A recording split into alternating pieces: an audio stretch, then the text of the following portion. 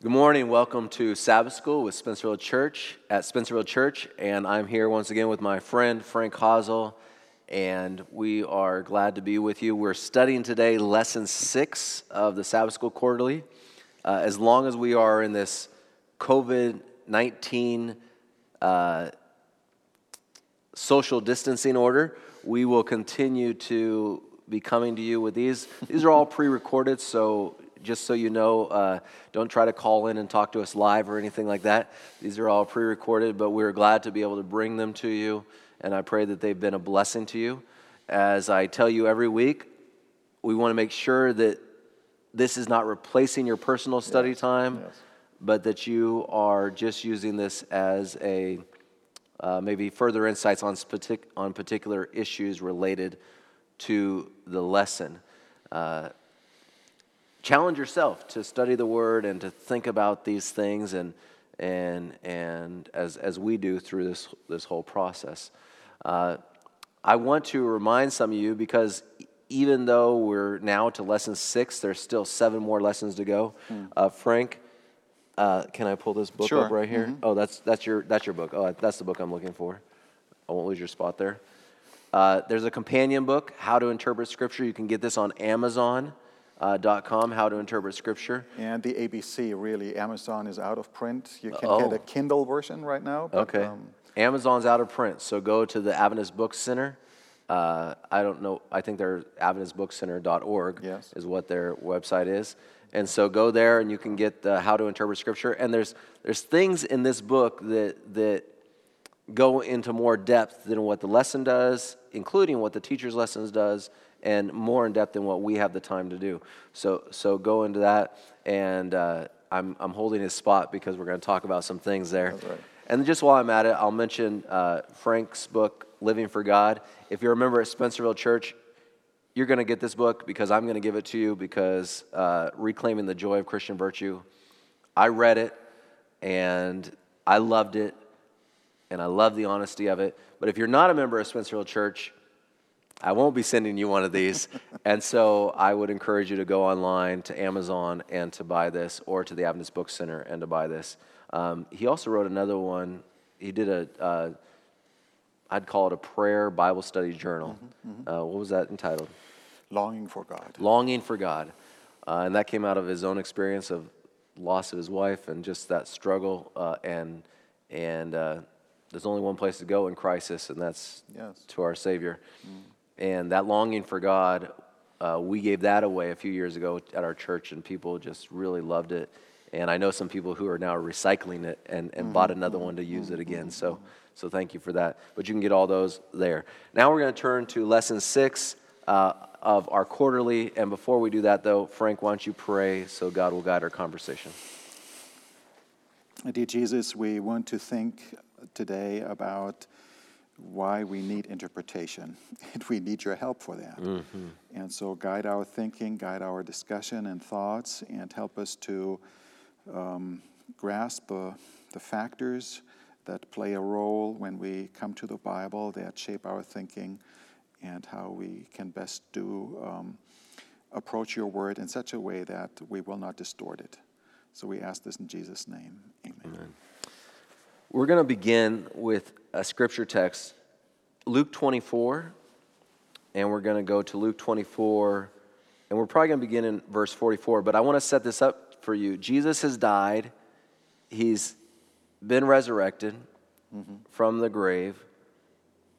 A few weeks ago, we had Easter, so this is what we celebrate all of this. Jesus died. He's been resurrected from the grave, and he appears to the disciples, but they're confused, which is so interesting, because you think that after they had spent all this time with him, and after he had shared so many things with them, that they would have sound interpretation of all that is happening in the moment, and the scriptures and everything else.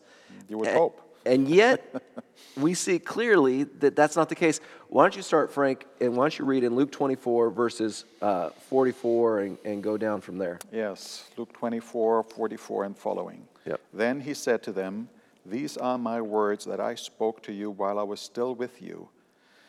that everything written about me in the law of Moses and the prophets and the Psalms must be fulfilled.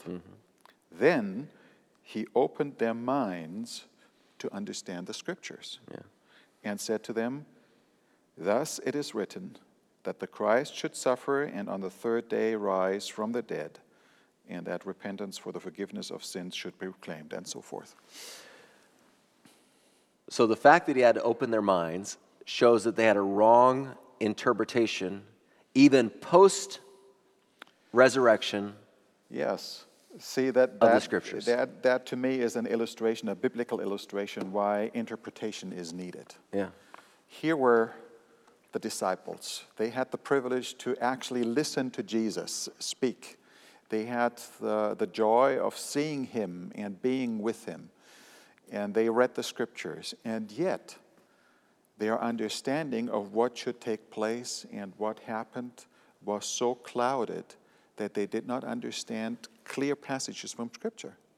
And Jesus had to open their minds and to explain the true meaning of the Bible, because they had preconceived opinions of what should take place and how the Messiah should be and what he would do.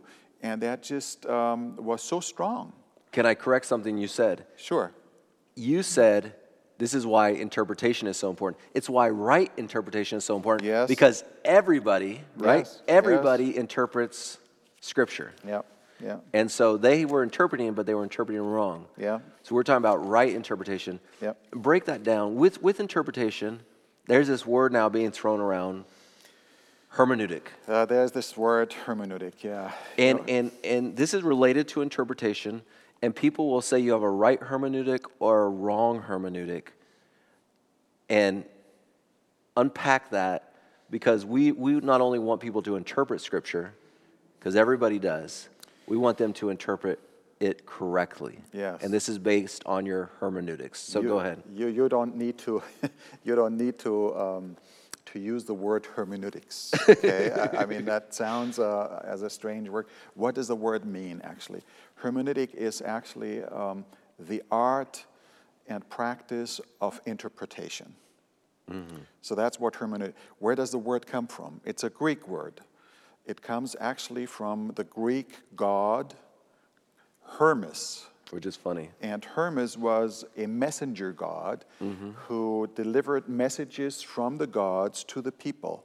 And there is even a passage in the book of Acts where Paul is addressed as Hermes by the people who listen to him. Because he's delivering a message. Because he's delivering the message, and they thought, oh, he is one of these divine beings who delivers a message. So that's where hermeneutics got his name from. You have here in the passage in Luke that we just read, where he opened up the meaning in verse 27, beginning with Moses and all the prophets, he interpreted to them in all the scriptures the things concerning himself. Here you have the Greek word dihermeneo, where the word hermeneutics is used. So Jesus himself uses that to explain, to interpret the true meaning of Scripture. So what does hermeneutic mean? It means how to interpret the Bible properly. That's all it is. That's all it means. So when next time you're sitting in a Sabbath school class and you have that person in there that goes, well, we need to have right hermeneutics. Yeah. You know, all he's saying is we need to interpret Scripture rightly. That's and right. everyone can nod and agree. Yes. So now let's talk about how do we interpret Scripture correctly. Okay. Because that's then the challenge, because we all are challenged by this.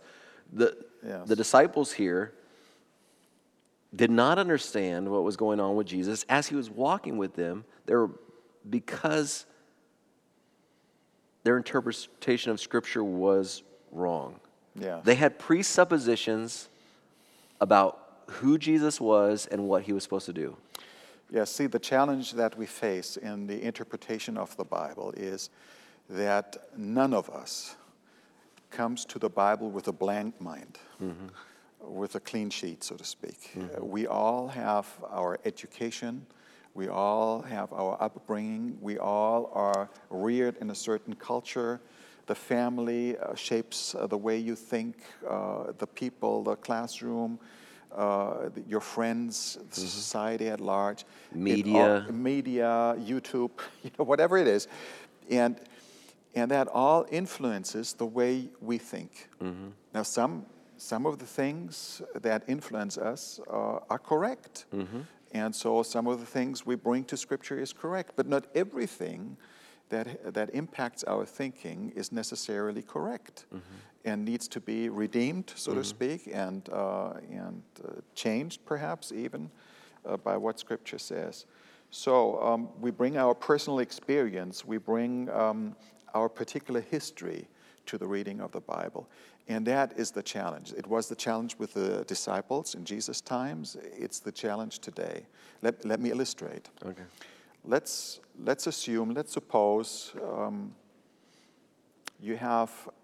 we all have a father, but let's suppose your father has been a harsh person, perhaps even abusing person. And now you read about in the Bible that God is our Father. Yeah. Now, how does your experience of your earthly father shape your understanding of the Heavenly Father? It's tainted. It's tainted. And every time I hear then a thing about God being harsh, I say, yep, see, that's just how a father is. Exactly. And so we need to learn from Scripture that even though my experience and my understanding of certain things might have been negative, this is not necessarily the meaning that the Bible attaches to certain terms and concepts. And we need to uncover the true biblical meaning of what it means that God is our Father. And really the only way to have true and correct interpretation is through divine guidance. Yes. That's what John tells us, right? When Jesus said, the Holy Spirit will lead you into all truth. All truth. Right? Yeah. And actually, once we do that and we are open to the divine guidance, and yes, we need the Holy Spirit to help us understand the words that He has inspired and the thoughts of the people. Once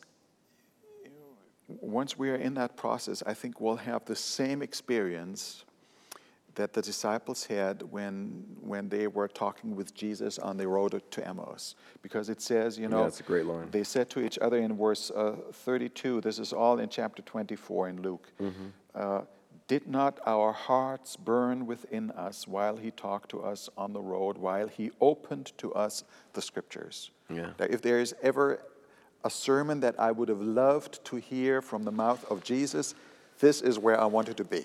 On that road with Him, explaining. What was He saying that was making Him burn inside? What references in the Old Testament did He use to make it plain that He is the Messiah? So I would have loved to hear that. He wanted us to study for ourselves to be able to, learn that out. So we didn't get that. No, that's so true. That there's a sense of the truth when it really is coming through. Even if at the beginning of Jesus' ministry, right? When Jesus is teaching, and they say He taught as one with knowledge, right? Yeah. With understanding. Yeah. So when Jesus taught, there was a, you didn't have to try to convince people once they realized it was truth. There wasn't like, well, I'm gonna go back and re-examine that. Right? Now, there's another beautiful idea that sometimes is overlooked.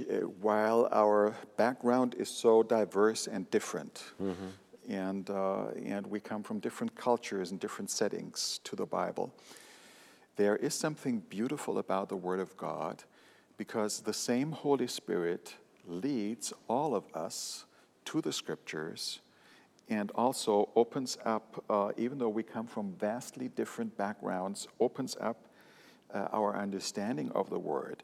And so in the Bible you have Gentiles, you have Greek people, you have Jews.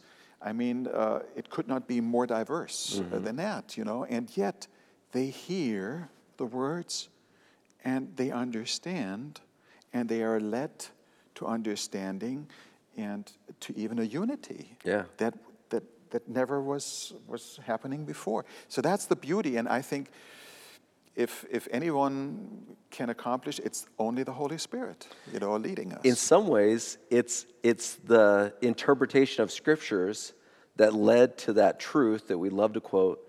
There is now no male nor female, nor slave nor free, nor Jew nor Gentile, but all were one. Really, it was the interpretation that they all could fall under one banner. Yes. The women, the men, the slave, the free, the Gentile, the Jew, they all came to the same interpretation that they could fall under, right? I mean, in many ways. In many ways. We like to use that for all kinds of social things, but it really is an affirmation of right interpretation. Yes. Because we have division within our communities of faith. This one is Adventism and even larger Protestantism and even larger Christianity because of a disunity on the interpretation of Scripture. And you will never achieve that unity by organizational administrative measures. It can only grow from the Word and out of the Word and by the leading of the Holy Spirit to the Word. And people of different ilks coming together and staying together to grow together in the Word. Yeah. Let's go to translation and interpretation on Monday, because last week, Frank, you made a strong appeal for us to have a class or some sort of gathering to understand the original languages. And in this one, you have translation and interpretation. And you guys write, but as any good translator knows, every translation always involves some kind of interpretation.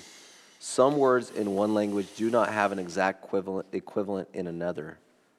The art and skill of carefully translating and then interpreting text is called hermeneutics.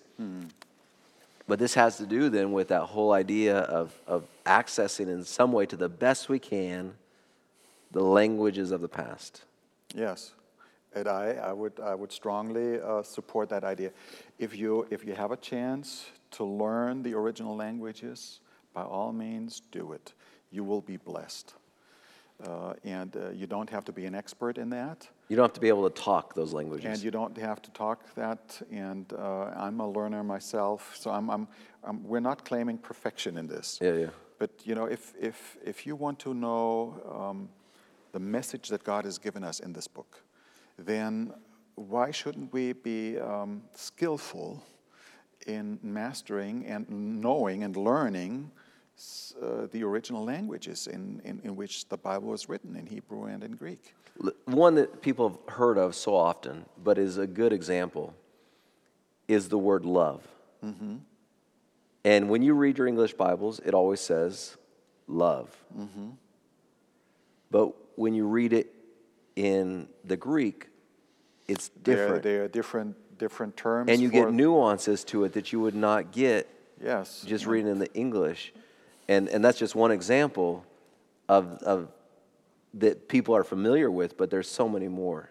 Oh, so many more. I mean, sometimes we're wondering, what does this text really mean? And because it's a translation, we are used to that translation, and we think that's the only way that could be understood that way. But if you study it from the original languages, it opens up a window to help you better understand some of the nuances. Sometimes it's little, in the Greek, let's say, for instance, in the Greek you have different, the verbs have different forms of time. It could be described in the past, it could be described as a continuous action that continues up into the present. It could be described as a future thing. And sometimes in the language that you read, these little nuances are not as visible, and therefore you lose out on some of the beauty of the biblical text. Now let's say this. Even though we just said that because we both have studied the languages and we appreciate them, let's say this, though. You can live your life never learning Greek or Hebrew. Yes. And access the Word of God and interpret the Word of God and have the foundation for your salvation. Yes, and all I'm saying is don't be intimidated by not knowing Greek or Hebrew. If you just go by your English Bible or whatever language you prefer to read it in, read it. Read it. It will always be a blessing. That's the key. But there is a value to growing. Sometimes we accept where we're at, and we should always want to grow Oh, yes, yeah. and keep growing. So we're talking about translation and the importance of interpretation. I want to jump all the way to Wednesday Okay. because there was something that was so powerful to me.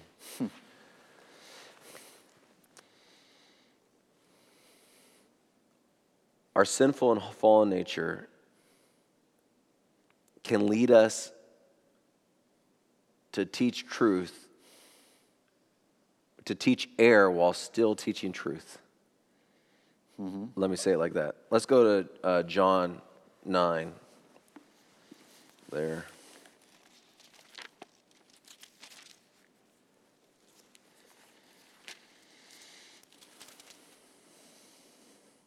(39) and 41. 39 through 41. And why don't you read that for us, Frank? John 9:39. Jesus said, "For judgment I came into this world, that those who do see may see, and those who see may become blind." Some of the Pharisees near him heard these things and said to him, "Are we also blind?" Jesus said to them, "If you were blind, you would have no guilt. But now that you say we see, your guilt remains." Talking to the leaders here, that really, even though they saw truth, they probably understood the scriptures better than anyone. They even had more right interpretation than anyone. I mean, we would say that at that time in history, we would say the Jews were the remnant and that they had the remnant message. Right? Now, And yet they were blind. and yet they were blind. Now, this is written in John. This is John 9. Now, if you read the Gospel of John from beginning to end, you'll find it's amazing how John describes the events in the life of Jesus and how he gives them one evidence after the other that he is the Messiah, that he can do miracles, that he is able to save, that he is able to heal. And everybody could see it. Yeah. They had the evidence. And yet, the irony of it is that What the they were teaching, Pharisees, who are the most knowledgeable of the scriptures, refuse to see and accept that Jesus is the Messiah. Yeah. That is the big irony here. It was all based on interpretation. And it's all based on interpretation. It's not just interpretation. It's also there is something that we sometimes rarely talk about, and that has to do with our sinfulness and our sinful nature. Sometimes we blame the difficulties in our understanding of Scripture. Oh, come on. Now you're going to preach. Now you're going to meddle. We blame it on the Bible, and we say, "Oh, it's so complicated. It's so difficult to understand." And yes, some things are a challenge. I agree. Yeah. But sometimes it seems to me that the greater challenge is not that the text is not clear, Yeah. but that that my understanding is darkened, through sin. I don't want to believe it. And I don't want to believe it. I don't want to follow it. And sometimes I get the impression the most difficult texts are not those texts that I don't understand, but are the very texts that I clearly understand, but I'm not willing to follow. Oh, yeah, that's hard. I wrote down in here humility in the margin. I wrote humility because it talks about a prideful person. And here's one of the things the statements that you all wrote that just challenged me. Pride leads the interpreter to overemphasize human reason as the final arbiter of truth, even truths found in the Bible. So someone can be teaching truth again, but they do it in such a way that they make themselves the human agent, the final authority, and thus undermining the true interpretation of Scripture. Yes. I mean, it's a challenging word. And this humility and pride issue, I think, is something we all struggle with, and we need God's help.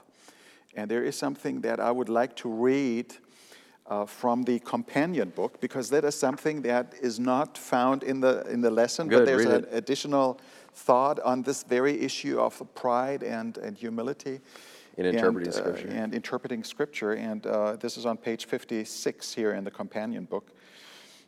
And here we write, the quest for truth requires great humility because human nature naturally defaults to self-confidence.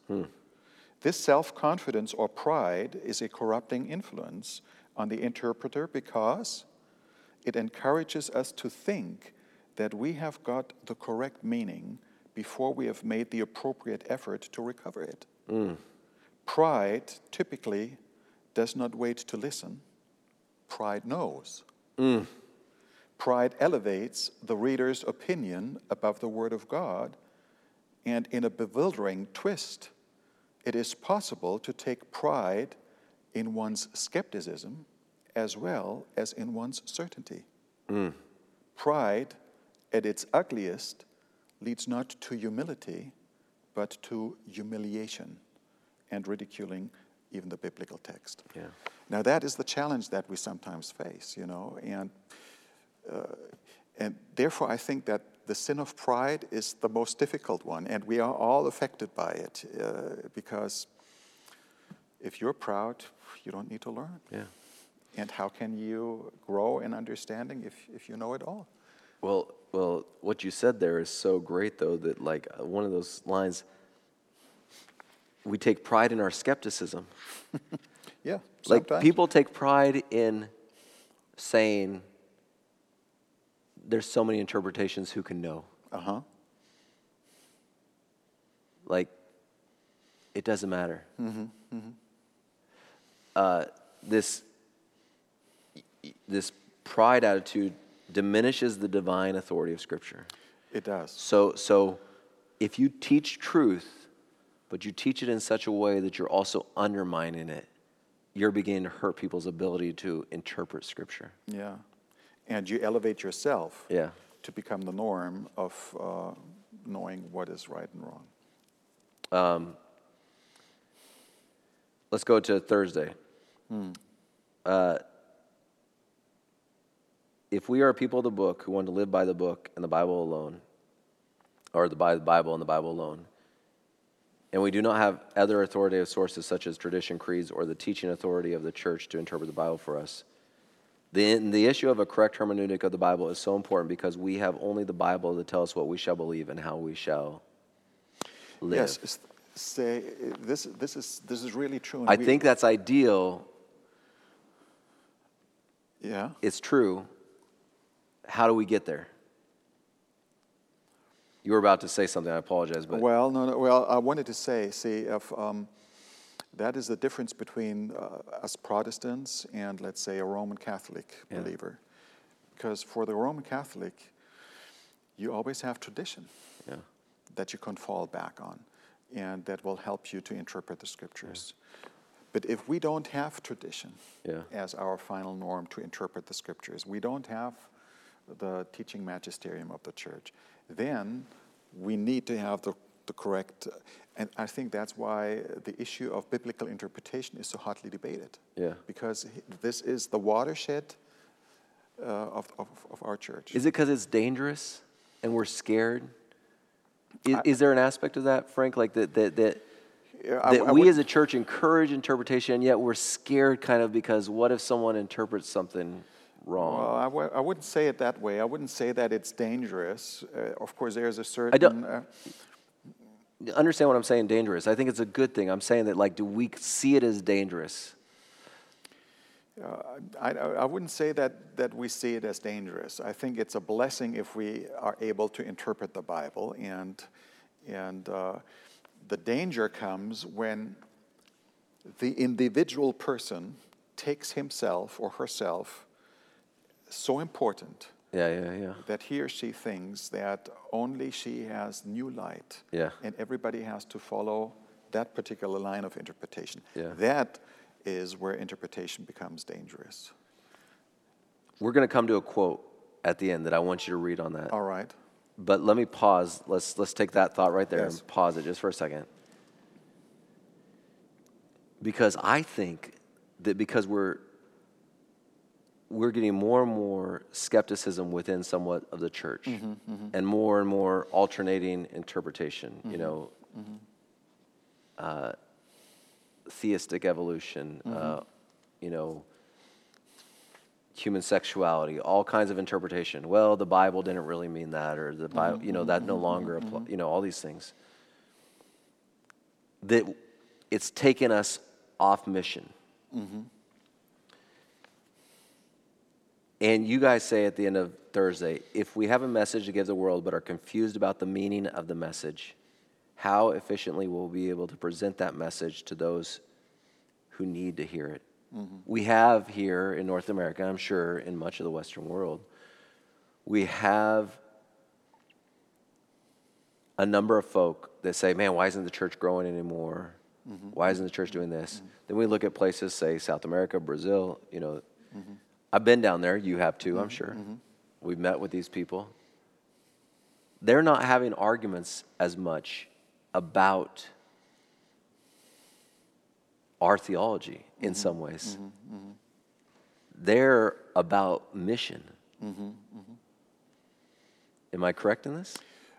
I mean, do you think it's our lack or our struggles with interpretation are undermining our effectiveness as missionaries in the Western culture? I think there's a danger in that, yes. It certainly affects how we relate and do not relate some of the things. You know, if you're not sure about what to believe, and if there's no certainty in what the Bible says, then why should I share that with others? Why should I invite them to become followers of Christ if I'm not sure that He is the Savior of the world? If I'm not sure that the Sabbath is really the day of rest that God instituted. If I'm not sure about Remnant, why would I invite anybody to be a part of this church? Yes. Why should I put anybody put his income and life on the line observing the Sabbath if I'm not sure that this is God's day? So you need to have convictions. You need to be certain that that what you believe is really biblically true and valid.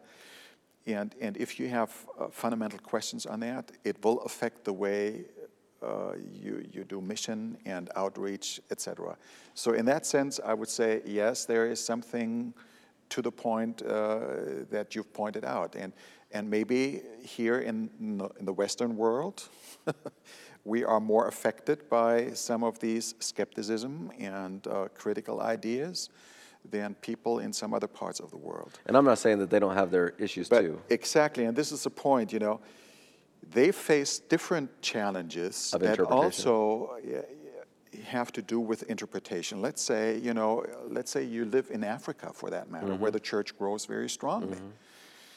Now, grow is one thing, you know, but we also need to have substance. And it's not just, salvation is not just in the numbers. We need to educate the people so that they really understand the worldview and the biblical framework of thinking. If they don't understand, then they will just repeat phrases from the Bible. But when it comes, when tough times come, and your prayers are not answered. Let's say you get sick, you know, and you pray for healing, and nothing happens. So where do you turn? Well, you go to what you knew before. You go to what you're used before. You go to animism, to the witch in the village who can heal, and who has access to mediums and to the ancestors. Even though the Bible is very clear that this cannot be because they sleep, you know. You fall back to your own worldview and thinking, and you have not really understood everything that the Bible tells us. And here we have to learn, and it's not just with the people in Africa. You know, we face the same things in our culture, in our setting, in different areas. We have economic struggles right now. We may fall back to our dependence upon money rather than our... That's right. Yeah, so just different things.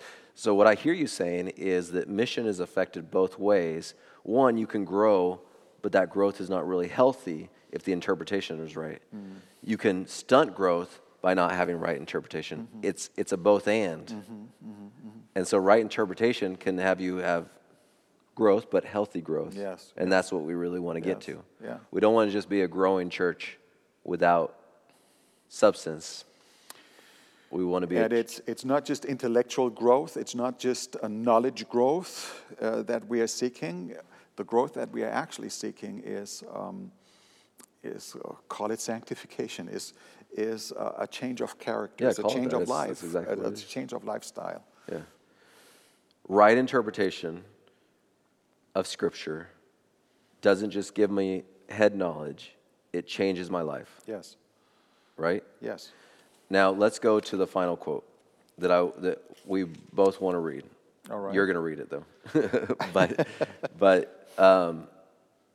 it's a challenging quote. Ellen White, Message to Young People, page 260.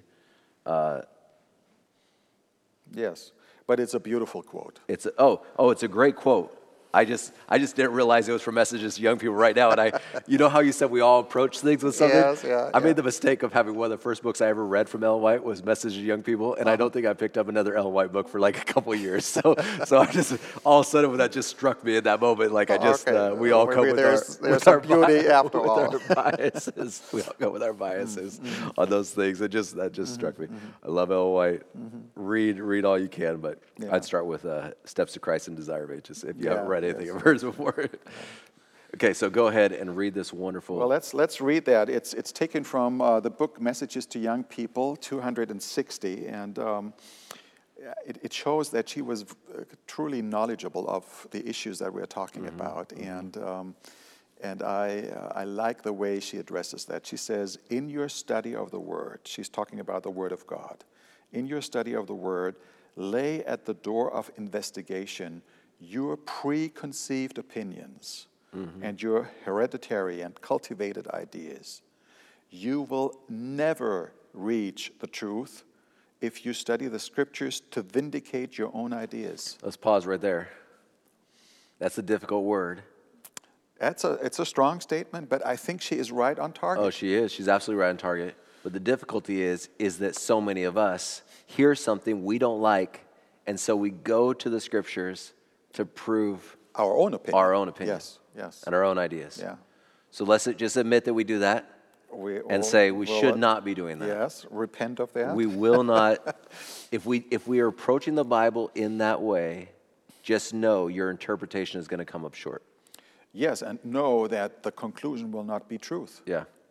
Okay, go ahead. So you will never reach the truth if you study the Scriptures to vindicate your own ideas. Leave these at the door, and with a contrite heart go in to hear what the Lord has to say to you. As the humble seeker for truth sits at Christ's feet and learns of him, the Word gives him understanding to those who are too wise in their own conceit to study the Bible. Christ says, you must become meek and lowly in heart if you desire to become wise unto salvation. And then Now, this next section. the next section is so important. She says, do not read the Word in the light of your former opinions, but with a mind free from prejudice, search it carefully and prayerfully. If, as you read, conviction comes, and you see that your cherished opinions are not in harmony with the Word, do not try to make the Word fit these opinions. Make your opinions fit the Word. And that's the big challenge right now in our society. And in our church. In our church. And for us individually. Yeah. It's so hard to not try to make something fit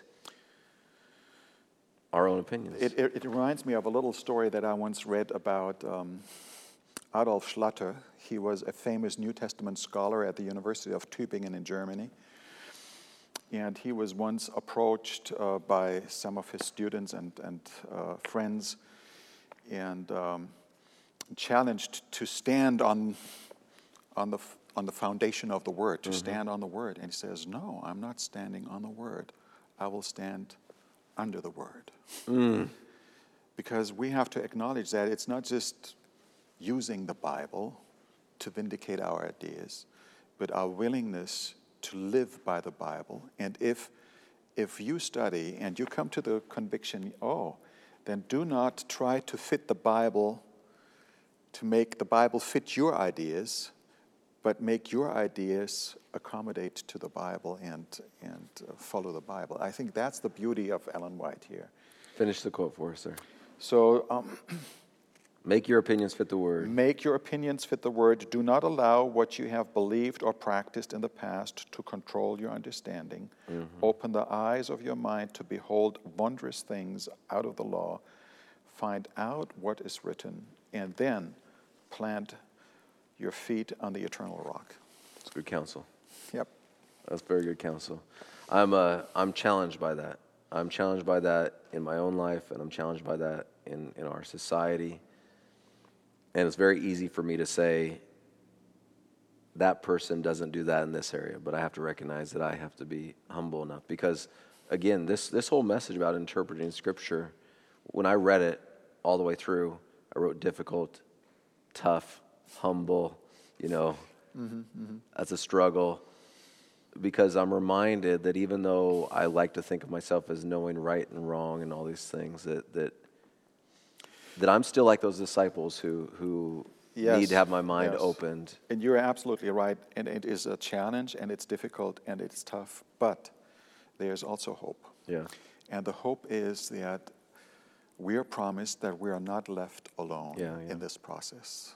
And thank God, and I mean it, He has sent the Holy Spirit to guide us. The Holy Spirit will never lead us contrary to the Word of God. Yeah. He will never lead us to abolish the Word of God. Yeah. He will never supersede the Word. He will always lead us to the Word Into all that He truth. inspired and into all truth. And then amazing things can happen. Yeah. And so that And that hope I still have. And the key is because He's going to lead us. The Holy Spirit is always going to interpret the Scripture through the Scripture, Yes. not through our lives. Yes. And that's so important. I just read a tweet today by Mark Dever. He's a Baptist pastor, and he said, people say they want to hear from the Lord, or they want to hear an audible word from the Lord. Yeah. He said, well, then read the Bible out loud. Because the Bible does speak to us, and the Holy Spirit speaks through this word to us, and that's so important. And why don't you pray for us to have humility as we approach and we approach Scripture, and then God will give us all humility, myself, yourself, and all those who are watching this, to be willing to forsake our past ways, our past opinions, and allow the Spirit to dictate and the Word of God to dictate how we think. Yeah, let's have a word of prayer. Dear Jesus, we thank you for your word. We thank you for the Holy Spirit who guides us into your word. And we have touched on things that are really a challenge to all of us if we are honest. And we want to confess to you that often we've taken our own interpretation and our own views of things, perhaps more important than actually what your word says. And we ask for your forgiveness for that. And we ask that you will cleanse our hearts and minds and open them to the beauty of your word, and that we can embrace it, and that we can follow it and practice it, and that your Spirit can lead us into all truth. And not just us, but everyone who wants to follow your word. Yes, Jesus. And so we ask that you will claim the promise and ask you that you will guide us personally and as a church and every believer into the truth, so that the truth can set us free and we can follow your word. We ask in Jesus' name. Amen. Thank you, Frank. Thank you all for watching again. And we'll be back next week. Next week. We don't think this is going away for a while. So next week we'll be doing lesson 7, right? That was 6. So next week we do lesson 7. And we hope that you'll join us. And again, take time this week to study the lesson for yourself and be blessed as you open the Word of God and just discover how beautiful it is and how enriched your life can be as you allow it to direct you. Yes. God bless.